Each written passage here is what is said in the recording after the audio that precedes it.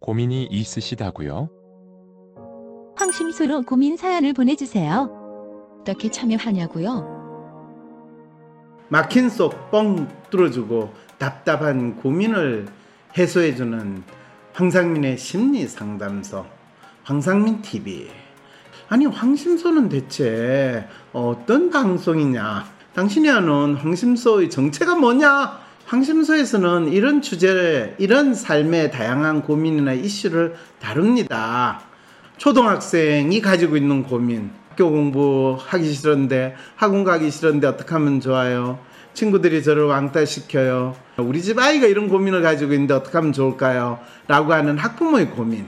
중학생 아이가 제가 왜 살아야 될지 모르겠어요. 제가 너무너무 미워요. 성적이 떨어져요. 학교 끝나고 나면 뭘 해야 될지 모르겠어요. 뭐 중학생 고민이 고등학생 고민이 될 수도 있고 또 대학생의 고민도 될 수 있습니다. 내가 대학 졸업하고 어디 취직할까요? 저는 왜 여자친구 남자친구가 없을까요? 이런 연애 문제, 인간관계 문제, 저는 꿈이 없어요. 꿈이 너무 큰데 현실이 달라요.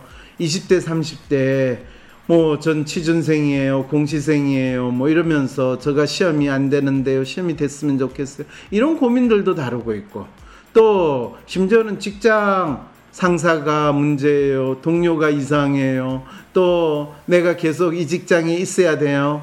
저는 어떻게 저희 삶을 좀 더 성공하고 싶은데 어떻게 성공할 수 있나요? 그뿐만 아니에요. 결혼을 해야 될까요? 말아야 될까요? 결혼을 하자니 걱정, 안 하자니 걱정. 내가 생각했던 그 사람이 아니에요. 전 사기 결혼을 한 것 같아요. 어떻게 하면 좋을까요? 그래서 심지어는 이혼을 할까요 말까요? 자녀를 또 가진 부모들은 내 집 마련을 어떻게 할 수 있을까요? 아이를 어떻게 키울까요? 양육을 할까요? 40대, 50대, 60대 살아가면서 누구나 가질 수 있는, 제가 갱년기가 왔어요, 제가 힘이 떨어져요, 이 건강의 문제가 아니라 마음의 문제, 죽음이 두려워요. 부모님들 어떻게 해야 될까요? 요양원에 보내야 될까요? 말아야 될까요? 이런 고민까지 황심소에서는 다 다룹니다. 나도 참여해가지고 이야기하고 싶은데 다른 사람들이 어떻게 그게 생각하는가 반응도 받고 싶은데 그럴 때 어떻게 하냐고요? 황심소 카카오톡 오픈 채팅방이 있습니다. 유튜브 영상 황심소에 대한 설명란에 들어가 보시면 황상민의 심리상담소 오픈 채팅방 해가지고 링크가 있습니다. 이게 사연 제보를 하는 링크일 뿐만 아니라 누구든지 카카오톡으로 이 황심소 단톡방에 들어올 수 있습니다. 거기에서 여러분 나름대로 내가 가지고 있는 고민은 이거예요, 여러분들은 어떻게 생각하세요? 라고 하면 그 고민 사연도 올려도 되고, 이런 여러분들이 가지고 있는 어떤 문제들, 또 고민들, 궁금한 거 다 카카오톡 이 오픈 채팅방 단톡방에 여러분들의 궁금한 거를 바로 물어보고 또 바로 상담하듯이 여러분들이 피드백을 받을 수 있습니다. 이 카카오톡 황심소 오픈 채팅방 참여하셔가지고 만들어가는 황심소 될 수 있기 바랍니다.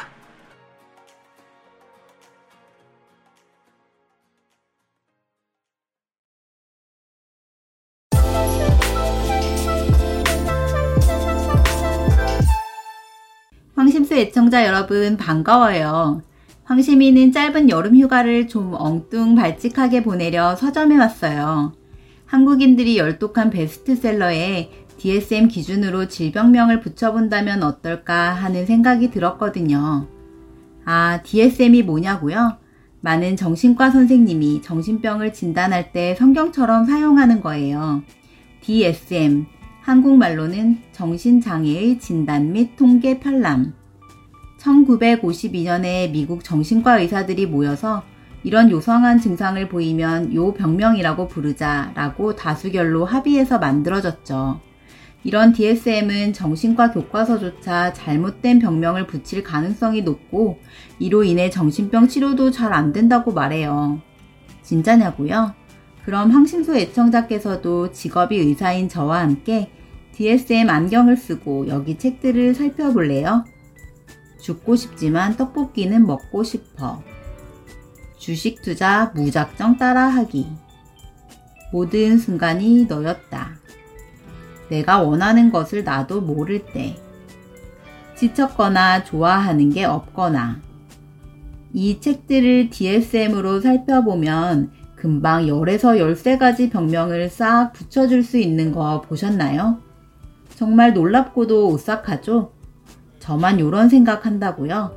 글쎄요. 방송을 보고 나면 여러분도 좀 으스스 하실걸요? 자, 황심소판 남양 특집. 만들어지는 병 정신병. 그들은 누구인가? 왜, 어떻게 만드는가? 지금 시작합니다. 안녕하세요. 이 나라에서 사는 게 제정신으로 살기 참 힘들다라는 이야기 참 많이 하잖아요. 그죠? 그리고 자기 삶의 주인공이 자기 자신이 아닐 때 조현병이나 우울증이나 온갖 정신병에 걸린다라고 하는 놀라운 사실을 제가 확인하고 발견하게 될 때, 그러면 정신병이라는 것은 놀랍게도요, 뇌나 신경에 문제가 있어서 생기는 게 아니라 각각의 사람들이 자기 삶이 어떻게 살아야 되고 또 자기가 어떤 사람인지 모를 때 의사 선생님을 만나기만 하면 만들어지는 병이 정신병인데, 앨런 프란시스라는 분이 정신병을 만드는 사람들, 그러면서 saving normal, 정상적인 사람을 구제하는 거, 구원하는 거, 이런 제목으로 책을 썼어요. 이분이 어떤 분이냐면요, 뉴욕 주립대에서 의학 박사 학위를 받고 듀크 대학교 정신의학부 학부장으로 있대요. 정신과 의사들을 양성해내는 대학의 학부장으로 있다는 거예요. 전 세계 정신과에 비치되어 정신장애 진단의 교본으로 사용하는 DSM, 한국말로 하면 정신장애 진단, 이게 3판, 4판 해가 지금 현재 사용되고 있는 게 5판이에요. 근데 이분은 3판 및 3판 개정판 작업에 참여를 하고 4판을 작성하는 팀을 조직했다. 정신과 의사들은 DS 교본을 사용하게 되면서 정신과에서는 스스로 자신들이 환자의 병을 진단하는 진정한 의사로서, 과학자로서의 지위를 얻었다라는 그런 뿌듯함을 느끼게 된 게 이 DSM 3판부터 시작하는데, 4판이 되면서부터 완전히 2판, 4판에 5판이 되면서 개판이 되는 이 현상을 이분이 있는 대로 경험한 거예요. 책의 내용이 나오게 됐냐면요, 일상의 질병하로부터 나를 지켜라 라는 이야기를 해요. 이 말은 무슨 말이냐, 뭐든지 병명을 갖다 붙여가지고 이름을 갖다 붙여서 병으로 만드는 이런, 그냥 막말 얘기하면 미친 짓거리를 하는 거에서 여러분들이 자기 자신을 지켜야 합니다 라는 진짜 신기한 이야기를 이분인 거예요. 이 병주고 약주고도 아니에요. 병명을 그냥 이름을 붙여가지고 병을 만들어내는 그 작업을 선두에 계신 분이, 야, 이거 해도 좀 너무했다, 우리 이래도 되냐, 그 이제 5판이 만들어지는 그 상황을 목도를 하고 양심 고백하듯이 지금 이야기를 하는데, 그 내용, 책에 있는 내용을 여러분 저와 같이 한번 읽어보도록 합시다. 가끔은 칵테일 파티에서 자기 볼일만 보다가도 큰 문제에 휘말릴 수 있다. 때는 2009년 5월이었다. 10년 전이에요. 미국 정신의학협회의 연례 모임에 참석한 정신과 의사들이 모인 파티였다. 장소는 샌프란시스코의 아시아 미술관이었다. 내가 휘말린 문제란 정상의 속성이 뭔가, 뭐를 노말이라고 하고 뭐를 비정상, 에브노말이라고 해서 우리가 정신병 환자라고 구분할 것인가, 정상을 정의할 때 정신의학이 어느 정도 역할을 맡는 것이 적당한가 하는 섭섭하고 공개적인 논쟁에 빠지는 것이다. 정신의학의 핵심을 놓고 벌어진 내전에서 한쪽 편을 들어야 하는 처지가 되었다. 정신의학의 핵심을 놓고 우리는 내전은, 정신병이라는 게 뭐야? 뭐를 정신병이라고 이야기할 수 있어? 저 사람을 정신병이라고 진단할 수 있는 근거가 뭐야? 이게 정신의학의 핵심을 가지고 이야기하는 논쟁이에요. 왜냐하면 근거가 없이 사람을 환자로 만드는 학문 분야가 정신의학이거든요. 본인은 정신의학이 지나치게 모든 것을 질병화, 병으로 만들고 있고 또 그런 미친 짓을 하는 거에 대해서 정신 좀 차려라 라고 해서 정상적이라는 것을 우리가 어느 정도까지 인정하고 받아들여야 되는가라는 그 싸움에 본인이 자기도 모르게 들어갔다는 거예요. 이 DSM-3가 등장하면서부터 정신과 의사들은 본인들이 분명한 근거를 가지고 정신병을 진단한다는 착각을 하게 되고, 그것을 미션이다라는 수준이 아니라 내가 너에게 명하노니 너가 정신병 환자야, 너는 병에 걸렸음에 틀림이 없으니까 이 약을 먹어야 돼 라고 하면서 전지전능한 정신병을 하사하는 신적인 존재로 직업적인 위치를 점하게 되신 분들이 정신과 의사거든요. 그 DSM-3라는 성경책을 가지고 등장하신 분인데, 이분 정확하게 지금 그 이야기를 합니다. 몹시 두꺼운 그 책은 금세 문화적 아이콘, 항구적인 베스트셀러, 정신의학의 성경으로서 부당한 경배의 대상이 되었다. DSM은 정상성과 정신질환의 경계라는 결정적인 기준을 설정했기 때문에 사회적으로 엄청나게 중요한 존재가 되었고, 사람들의 인생에 지대한 영향을 미치는 갖가지 중요한 결정을 도맡게 되었다. 누가 일자리를 얻고 아이를 입양하고 비행기를 몰고 생명보험에 들 수 있는지, 살인자를 범죄자로 볼지, 정신병 환자로 볼지, 어떤 피해를 소송에서 보상 대상으로 여길지, 기타 등등 아주 많은 것이 DSM에 따라 좌우되었다. 나는 20년 동안 DSM을 주기적으로 업데이트하는 일에 관여했던지라 DSM-3, DSM-3R, DSM-4에 참여했다. DSM의 허점을 잘 알았다. 반면에 친구들은 그 게임이 처음이었고 DSM-5 작성에 한몫하게 되어 신이 나 있었다. 나는 정신장애 진단이 너무 멀리 나갔고 너무 신속해졌고 너무 빨리 변한다고 걱정하고 있었다. 정신장애의 범주가 너무 많았고 너무 많은 사람이 진단받았다. 기초과학 분야에서 정신의학은 뇌의 작동 방식에 관한 흥미로운 통찰을 매일같이 생산하고 있었지만, 그런 통찰이 임상으로 번역되어 어떻게 환자를 진단하고 치료하면 좋을지 알려진 경우는 하나도 없었다. 정신의학 분야에서 본인들은 정신병이나 정신병 환자들이 뇌의 작동 방식의 문제 때문에 일어난다고 하지만은, 환자를 봤을 때 환자하고 상담하고 그 상담한 내용을 기록하고 거기에서 그 환자의 마음이 어떻게 나타나는 걸 세세하게 분석해서 환자의 마음을 치료하려고 하는 일, 환자의 이야기를, 환자의 마음을 읽는 거 알려준 경우는 하나도 없다는 건 결국 정신과 의사들은 결코 하지 않는다는 거. DSM이라는 이 성경책 같은 거를 자기들끼리 끼워 맞춰가지고 만들어가지고 그 다음부터 환자의 병명을 하사하는 그 짓을 했다는 것을 지금 이렇게 이야기해요. 그런데 이제 DSM-5는 정말로 큰 실수를 저지를 참이었다. 친구들이 헌연히 추천한 새로운 장애들을 모두 합하면 새로운 환자가 수천만 명이나 탄생할 것이었다. 나는 충분히 정상적인 사람들이 지나치게 넓은 DSM-5의 진단 그물망에 걸리는 모습을 상상했다. 해로운 부작용을 일으킬지 모르는 약물에 많은 사람들이 쓸데없이 노출될 것이라는 걱정이 들었다. 제약회사들은 자신의 장기인 질병 상사의 표적으로 새로 편입된 먹음직스러운 대상들을 어떻게 잘 우려낼까 궁리하면서 입맛을 다실 것이다. 우리가 진단 과열 현상을 다스리려고 애썼는데도 DSM-4는 진단 거품을 더욱 부풀리는 데 오용되었다. 아이들을 대상으로 3가지 거짓된 정신장애가 유행하는 현상을 예측하지도 막지도 못했다. 그것은 자폐증, 주의력 결핍장애, 소아 양극성 장애였다. 세계의 경제 부국으로 된 대한민국에서 세계 최고의 정신의학의 지금 전성기, 그것도 어린 아이들을 자폐증, 주의력 결핍장애, 소아 양극성 장애 환자를 만드는 것이 유치원부터 대학생까지 아주 체계적으로 정부의 지원에 의해서 일어나고 있는 나라가 대한민국이라는 거예요. 당시에도 이미 진단 인플레이션은 정신의학을 제 역할을 벗어난 영역까지 밀어붙여 확장하고 있었다.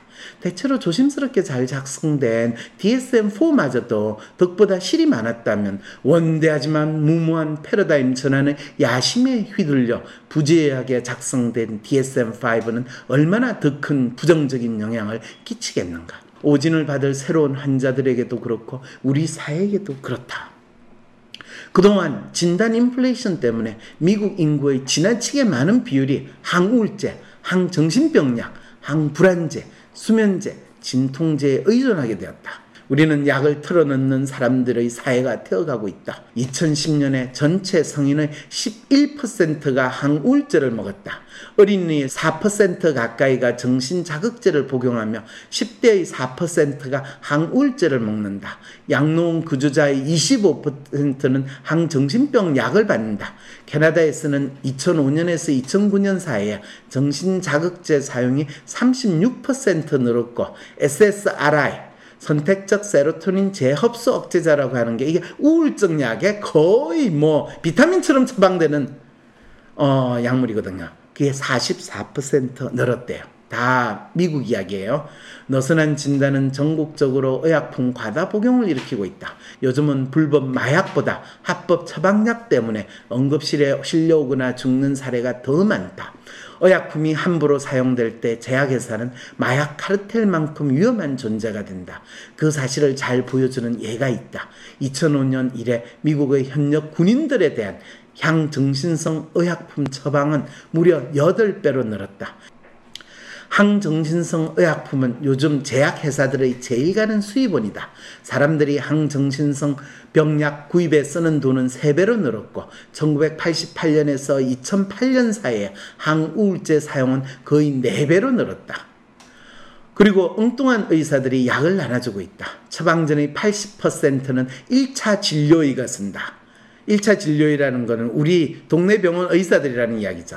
그들은 향정신성 의약품을 적절히 사용하는 방법을 거의 배우지 못했고 제약회사 영업직원들과 오도된 환자들로부터 극심한 압력을 받으며 고작 7분의 면담, 대한민국은 3분입니다. 면담으로 서둘러 처방을 써고는 체계적인 감시도 받지 않는다. 심한 우울증 환자 중 3분의 1은 치료를 받지 못하고 정신분열증 환자 중 많은 수가 감옥에 안착한다. 미국은요, 그래도 의사 한 번 보는 게 너무 힘들어요. 한 번 보면 우리 돈으로 최소한 4,50만 원을 줘야 될 각오를 하지 않으면 안 돼. 우리는 1, 2천 원만 주면 의사를 볼 수 있고 너무나 미국보다 거의 100배 이상으로 쉽게 볼 수 있기 때문에 지금 이런 일이 얼마나 쉽게 일어나는지 상상을 한번 해보세요. 일상적인 불안, 기벽, 건망증, 나쁜 식습관을 정신장애로 둔갑시킬 새로운 진단을 더하고 있다. 지옥으로 가는 길은 선의와 의도치 않았던 나쁜 결과로 포장되어 있다는 말이 있다. 진단 과열은 건강에 나쁘다. 개인에게도 사회에게도. 네, 여러분, 지금 여러분은 저와 함께 Dsm을 아시나요? 프랜시스 박사의 정신병을 만드는 사람들 그 책 서문을 저와 함께 읽어가고 있습니다. 거의 양심 고백하는 수준으로 이야기를 하고 있고 무엇보다도 자폐증, 주의력 결핍 장애 이런 아이들한테 이름을 붙여가지고 정신병을 만드는 그분들이 선의와 열의로 지옥문을 열고 계신다라는 그 생각이 들 때마다 너무 가슴이 아픈데 이분의 정신병을 만드는 사람들 책 내용을 가지고 한번 저하고 같이 읽어보도록 합시다. 그는 지혜롭고 경륜 있고 성실한 사람으로 평생 정신분열증 환자들의 괴로움을 줄이는데 헌신했다. 그런 그가 DSM-5에 정신병 위험 증후군이라는 새로운 진단을 넣음으로써 판세를 일신하는 변화를 이끌어낼 수 있다고 확신하는 것이 아닌가. 친구는 그 진단이 가만 놓아두면 정신분열증으로 발전할 어린 환자들을 조기에 확인하여 관련 기관에 연결해준다는 그거하고 똑같은 짓을 어린 환자들을 조기에 확인하여 정신적 치료를 가는데 도움이 되리라고 믿었다는 거 그거. 이거 진짜 대한민국에 지금 의대에 계시는 모 교수하고 너무 비슷한 느낌이 드니까 섬뜩한 느낌이 드네요. 약간의 조기 예방으로 나중의 수고로운 치료를 들기를 바라는 것이었다. 반론 1. 정신병 위험 증후군이라는 무시무시한 진단을 받는 사람들은 사실 대부분 오진일 것이다. 정상적인 상황에서는 그들 중 극소수만이 실제로 정신병으로 발전할 것이다. 조기 정신병 증후군이라고 요즘 학생들한테 그렇게 의사들이 이름을 붙인대요. 반론이 정말 정신병으로 발전한 사람만 가려내더라도 효력이 입증된 정신병 예방 기법이 하나도 없다. 의사들이 약을 줘가 치료를 하는 게 아니라 약을 줘가지고 넉다운 시키는 거지 치료가 아니에요. 썰어져 있어야 된다. 그걸 치료라고 이야기하는 것 그건 차라리 모든 사람들을 그냥 마취제를 다 놔가지고 그냥 조용히 살게 하는 게 이 세상 사람들 아픔을 치료하는 거라고 주장하는 거하고 똑같은 거죠. 반론 3. 많은 사람이 부수적 피해를 입을 것이다. 항정신성 의약품을 쓸데없이 처방받아서 비만, 당뇨, 심장질환, 기대수명 단축 뿐만 아니라 갑상선 기능 저하증, 항진증, 온갖 종류의 현대인의 질병, 심지어는 암까지도 이런 항정신성 의약품의 남용에 의해서 소위 우리가 쉽게 먹을 수 있는 수면제, 진정제 이거에 의해서 생긴다라는 거. 그런데 그런 이야기는 안 하고 유전적 서인 이렇게 이야기하면서 그 의사분들 참 신기하거든요. 반론 4. 철저히 잘못된 생각 이것만 정신병이 목전에 와 있다는 느낌을 풍김으로써 사람들에게 위험이 있다는 것이 질병이 있다는 것과 같은 말이 되었나? 이렇게 이야기하는데 그거는 신속하게 긴급하게 빨리 조기 치료를 해야 된다라는 주장을 할 때 조기 정신병이니까 조기 치료가 필요하다 이런 이야기를 하죠. 정신병 위험 증후군은 벌써 이륙했다. 내가 맛있는 새우와 립을 개걸스럽게 먹는 것은 DSM-5의 폭식 장애였고 사람들의 이름과 얼굴을 잊는 것은 DSM-5의 약한 신경인지 장애에 해당되고 내가 느끼는 걱정과 슬픔은 혼합성 불안 우울 장애로 통할 것이다. 아내가 죽었을 때 느꼈던 애도는 중증 우울증이었고 나는 지나치게 활동적이고 산만하기로 유명한데 그것은 성인주의력 결핍장애. 고작 1시간 동안 내 친구들과 화기애애하게 잡담을 나눈 것뿐인데도 나는 새로운 DSM 진단을 5개나 얻었다. 나의 6살 난 일란성 쌍둥이 손자들도 잊지 말자. 그 아이들이 짜증이 이제 그냥 성가신면이 아니라 분노조절 곤란이었다. 분노조절 장애라고 하는 거죠. 정신병 위험 증후군이 DSM-5에 포함되면 죄 없는 아이들이 거짓 진단으로 쓸데없는 투약을 받아서 비만이 되거나 일찍 죽을 수 있다. DSM-5는 갖가지 공공보건 문제들을 낳을 것이고 대중은 거기에 대해서 의견을 말할 권리가 있다. DSM-5는 선의를 품었을 때 지독하게 잘못된 방향으로 나아가는 전문가 집단에게만 맡겨두기에는 너무나 중요했다. DSM-5는 정상적인 사람들을 오진할 테고 진단 인플레이션을 부추길 테고 부적절한 의약품 사용을 장려할 것이라고 말했다. 근데 대한민국은 많은 개인, 정신보건단체, 학술지, 언론, 심지어는 정신병 환자, 가족 모두 더 많은 정신병명을 필요로 하고 더 많은 약을 쓰게 해주고 정부 보조금으로 국민 세금으로 약값을 진짜 싸게 만드는 놀라운 건강보험 제도를 만들어내는 나라가 대한민국이라는 거죠. 이 책은 지나친 실태, 과잉 정신병 진단과 과잉 정신병 약 복용 그 실태에 대한 본인의 반응이라는 거죠. 한편으로는 내 탓이여이고 또 한편으로는 나는 고발한다이며 간절한 호소이기도 하다. 엘렌 미안하지만 당신의 이 참 노력은 누구 귀에도 안 들어가네요. 그리고 대한민국에서는 이 책이 나라도 지금 여러분과 같이 이 책을 읽고 있는 겁니다. 정신의학의 역사는 인간을 광기라는 것을 돌려가지고 가장 비인간적으로 인간을 취급한 치료의 역사라는 거 아시죠?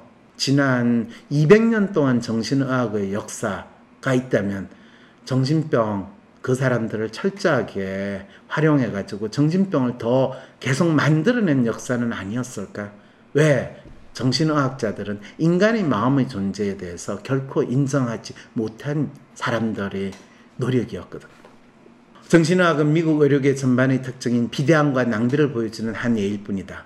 한국 사회에서 가장 탐욕에 가득한 사람들이 전문성을 통해 가지고 어떤 활동을 하는가를 보여주는 대표적인 활동은 아닌가라는 생각이 드는데 상업적인 이해가 이미 의료계를 장악하여 환자보다 수익을 앞세우며 과잉 진단, 과잉 검사, 과잉 치료의 소동을 일으키고 있다. 우리는 반드시 정신의학을 비롯한 의학 전체를 길들이고 다듬고 구조를 재편하고 방향을 재설정해야 한다. 인간의 마음의 아픔은 신속한 진단, 적극적인 치료가 필요한 것이 아니라 여유 있는 치료예요. 누구나 살면서 겪기 마련인 일상적인 문제들은 저마다 타고난 회복력과 시간의 치유로 해결하는 것이 최선이다. 이거를 이야기하시는 분이 신속한 진단과 적극적인 치료를 받아야 된다. 본인이 지금 앞뒤가 맞지 않는 이야기를 지금 쓰고 있네요. 우리가 점점 더 정상성을 대대적으로 질병하는 방향으로 흘러갈수록 강력한 자기치유 능력과는 자꾸만 더 멀어진다. 강력한 자기치유 능력, 그거를 잘 활용할 수 있도록 도와주는 것이 정신의학의 에센스가 돼야 되는데, 약물이라든지 외부의 개입이 치료라고 믿을 때 정신의학은 인간의 마음에 대한 제대로 된 접근이 안 된다는 거죠. 대부분의 문제는 병이 아니라는 사실, 약이 최선의 경우는 아주 드물다는 사실을 잊으면 말이다. 정신과에서 이 환자가 자살을 했다라고 하는 경우에는 약을 먹지 않았을 때 자살하는 비율에 비해서 정신과 약을 투약했다가 중지된 상황에서 자살하는 비율이 5배에서 25배까지 증가하는 상황이라면, 그거는 원래부터 그 사람이 자살하는 문제가 아니라 정신과 약을 먹었다가 중지했다는 게 문제라는 거죠. 아예 처음부터 먹지 말아야 되는 약을 먹게 됨으로써 결국에는 지옥문을 열게 만들었다라는 건데, 지금 그거를 정확하게 언급하지 않고, 왜냐하면 현재 향정신성 의약품의 지나친 과용이 이보다 훨씬 더 크고 바로 눈앞에 닥친 위험이기 때문이다. 그래서 정신병을 만드는 사람들 이 책을 썼는데, 이 쓴 저자조차도 문제를 지적하는 듯 하면서도 본인이 평생 살아왔고 가졌던 그 정상에 대한, 평균에 대한 믿음의 틀에서 벗어나지 못했기 때문에 그 자체로 한계가 있는 또 안타까운 메시지를 전달하고 있다라는 이 책을 이 무더운 여름에 여러분 저와 함께 재미있게 읽으셨죠? 평생을 정신건강의학과 교수로 살아왔고 정신과 의사들의 성경인 Dsm을 만들고 다듬은 1등 공신 앨런 프랜시스 박사. 그는 왜 자신의 동료이자 후배, 학생이기도 한 정신과 의사들에게 정신병을 만드는 자들이라고 일갈하게 됐을까요? 그의 눈에는 한 사람의 혼란스럽고 아픈 마음, 살면서 겪기 마련인 일상의 문제들과 삶의 희노애락이 정신과 의사들에 의해, DSM에 의해 비정상으로 간주되고 정신병명으로 불려지는 현 상황이 수천 명이 넘는 정상인들이 DSM 그물에 걸려 정신병 환자로 만들어지는 지옥과도 같은 상황으로 비춰졌기 때문일 듯 합니다. 그런데요, 앨런 교수님, 지옥문이 활짝 열려버린 이 상황을 해결할 수 있는 이는 정신과 의사들이 아닌 듯 합니다.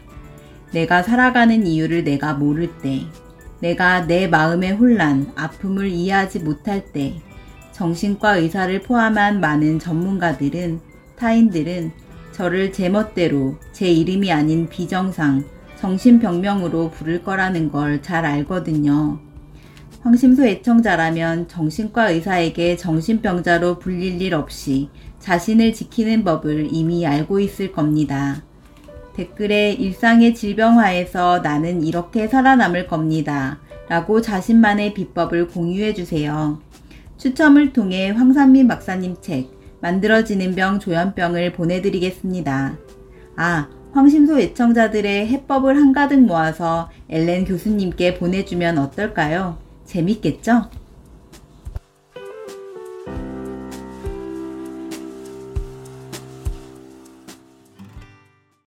안녕하세요. 황심소 애청자 여러분, 그리고 새로 오신 뉴비 여러분.